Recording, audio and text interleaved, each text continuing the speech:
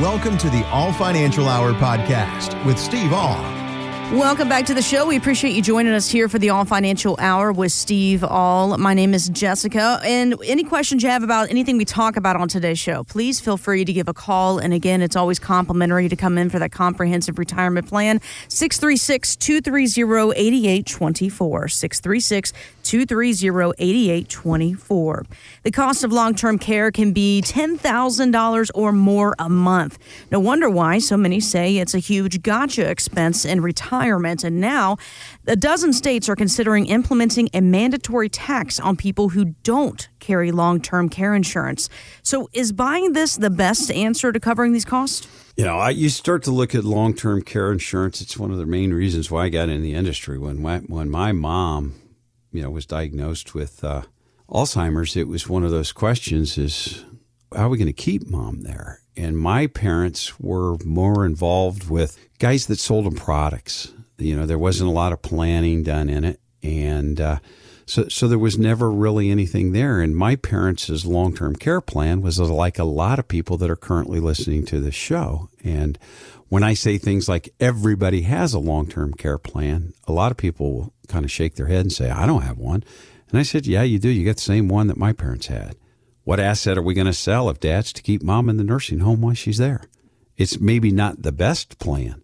Long-term care insurance, I think our industry's done a fairly poor job of selling it to people. We want to sell Cadillac plans. Why? That's how we get paid. Where people, and they're usually all or none. If I quoted you a policy that would pay you $10,000 to $12,000 a month, you're going to go, I can't afford that. It's just naturally going to happen. Well, we might not need to have 100% of your money covered if you have a long-term care event, because it is use it or lose it. A smaller policy, a VW, might be better than a Cadillac in this case.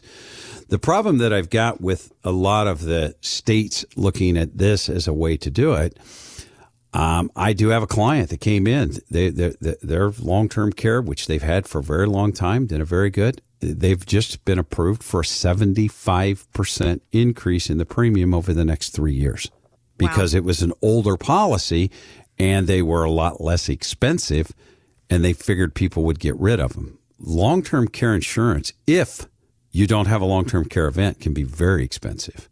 Long-term care insurance, if you have the event, is probably the cheapest insurance you'll ever buy because of the cost of the facilities.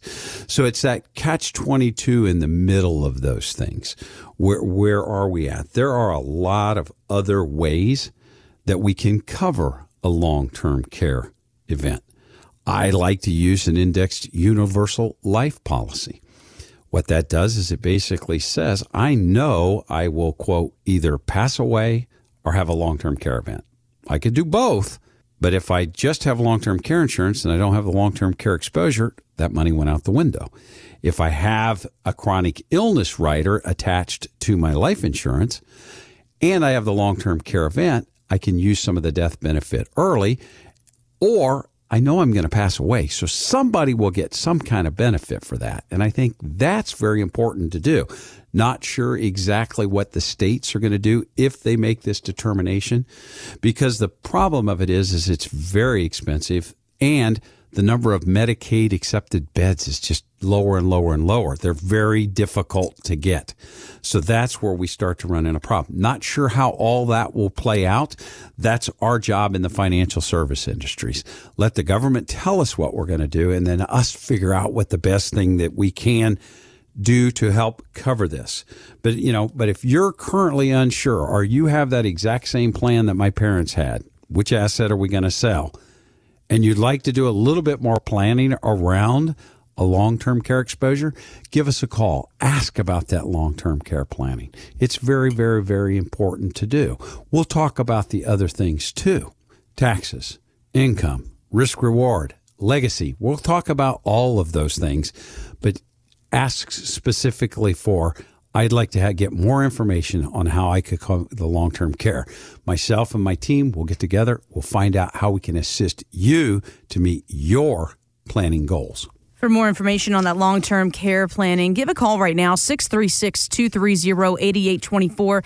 You know, if you think about it, you insure your car, you insure your home, you insure your health right now, right, while you're younger. Why would you not do it moving forward where things, more likely to happen to you? 636-230-8824. Get more details on that long-term planning process.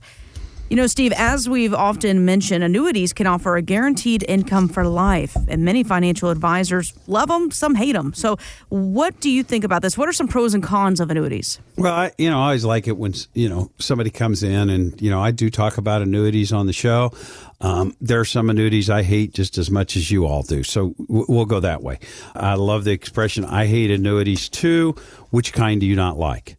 And then I usually get that deer in a headlight look like, what do you mean, what kind of annuity do I not like? Because there are different types of annuities out there, and to me, a lot of them have different jobs.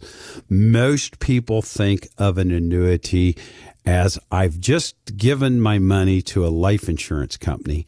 They're going to pay me an income, and if I prematurely pass, they get to keep all my money.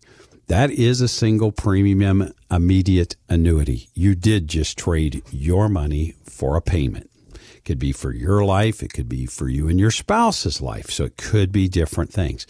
Not as widely used today as when interest rates. I know when I say interest rates were higher, they're going, wait a minute. Yeah, back when they were 8, 9, and 10% interest rates, single premium annuities could do a very good job. With the low interest rate environment that we've had in the last 5 to 10 years, there has not been a lot of good money put into single premium immediate annuities. Why? They just didn't pay high enough. And it did not make a whole lot of sense. You could almost, like we used to say, bury it in the backyard and dig it up a little bit each month, and you'd probably be okay. So that's a single premium immediate annuity. And then there's a fixed annuity out there. That fixed annuity says we're going to pay you a percentage, 3, 4, 5% for the next 3 years. But it's guaranteed by a life insurance company, not the federal government or a bank or anything like that. So they look a lot like CDs. The guarantees are different. Mm-hmm. Like I said, CDs guaranteed by the financial system, and the banks, annuities are guaranteed by life insurance companies. Then there's the variable annuities. The variable annuities can go up and down with the market. If markets are skyrocketing, they can be a very good tool. If markets are dropping like a rock, they could be a very bad tool. They could lock it in. There are usually more fees within a variable annuities because somebody's managing the money. They Gotcha. have what are called sub-accounts, and those sub-accounts look a lot like mutual funds, and they're managed money. Well, somebody's making the investment decision on that, so there's a cost involved with that. Then you have the fixed indexed annuity. The fixed indexed annuity is the interest that you're going to be paid will be attached to an index. Usually they're set up where they cannot go down due to market volatility. But there are limits on the amount of money that you can make. So you have to know those things. Are there caps? Are there, different participation rates? Are there, there's all kinds of things that can be done. Then I usually say, if you're talking to somebody in an annuity and when you hear the word rider, what should you think? Fee. What's this costing me? Mm-hmm. Usually, if I'm looking for, I usually give the example of Joan. She wanted that guaranteed income that she could not outlive. We put an income rider on that. She paid a fee for that. What's she paying the fee for? She's paying the fee so that when she turns on the income rider, it's going to pay her whether the value of that account goes below zero. She still gets the money as long as she's alive. That payment will continue. So that's very good. I hate it when I see people come in and they've got a pension. They've got Social Security. Their lifestyle's $3,000 a month or $1,000 a month less than what their current income is. And they've got an annuity over here with an income rider on it that they're probably not going to need. That's when I have a problem. I think annuities are wonderful tools if they're used in the proper place. If I need additional income to guarantee my lifestyle, then I'll look at an income rider.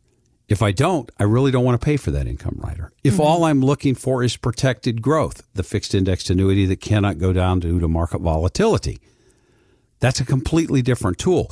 Give me the right tool for the right job is where I believe annuities come in. Because I do. It's one of those things I hate when I see in our industry, people are sold things that they didn't really need. If you've got an annuity and you're not sure exactly how you should use it within your portfolio, give us a call. Let's do an annuity x-ray on it. If you'd like more information on how do you get that guaranteed income that you cannot outlive, give us a call.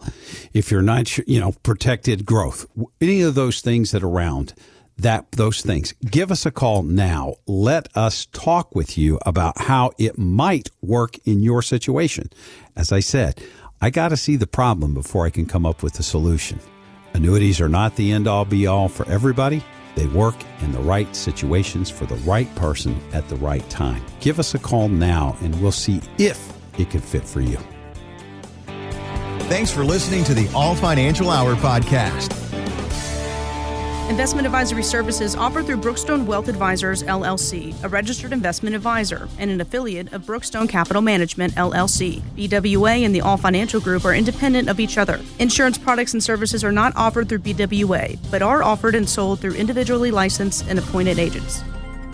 Index or fixed annuities are not designed for short-term investments and may be subject to caps, restrictions, fees, and surrender charges as described in the annuity contract. Guarantees are backed by the financial strength and claims-paying ability of the issuer. Please refer to our firm brochure, the ADV 2A Item 4, for additional information.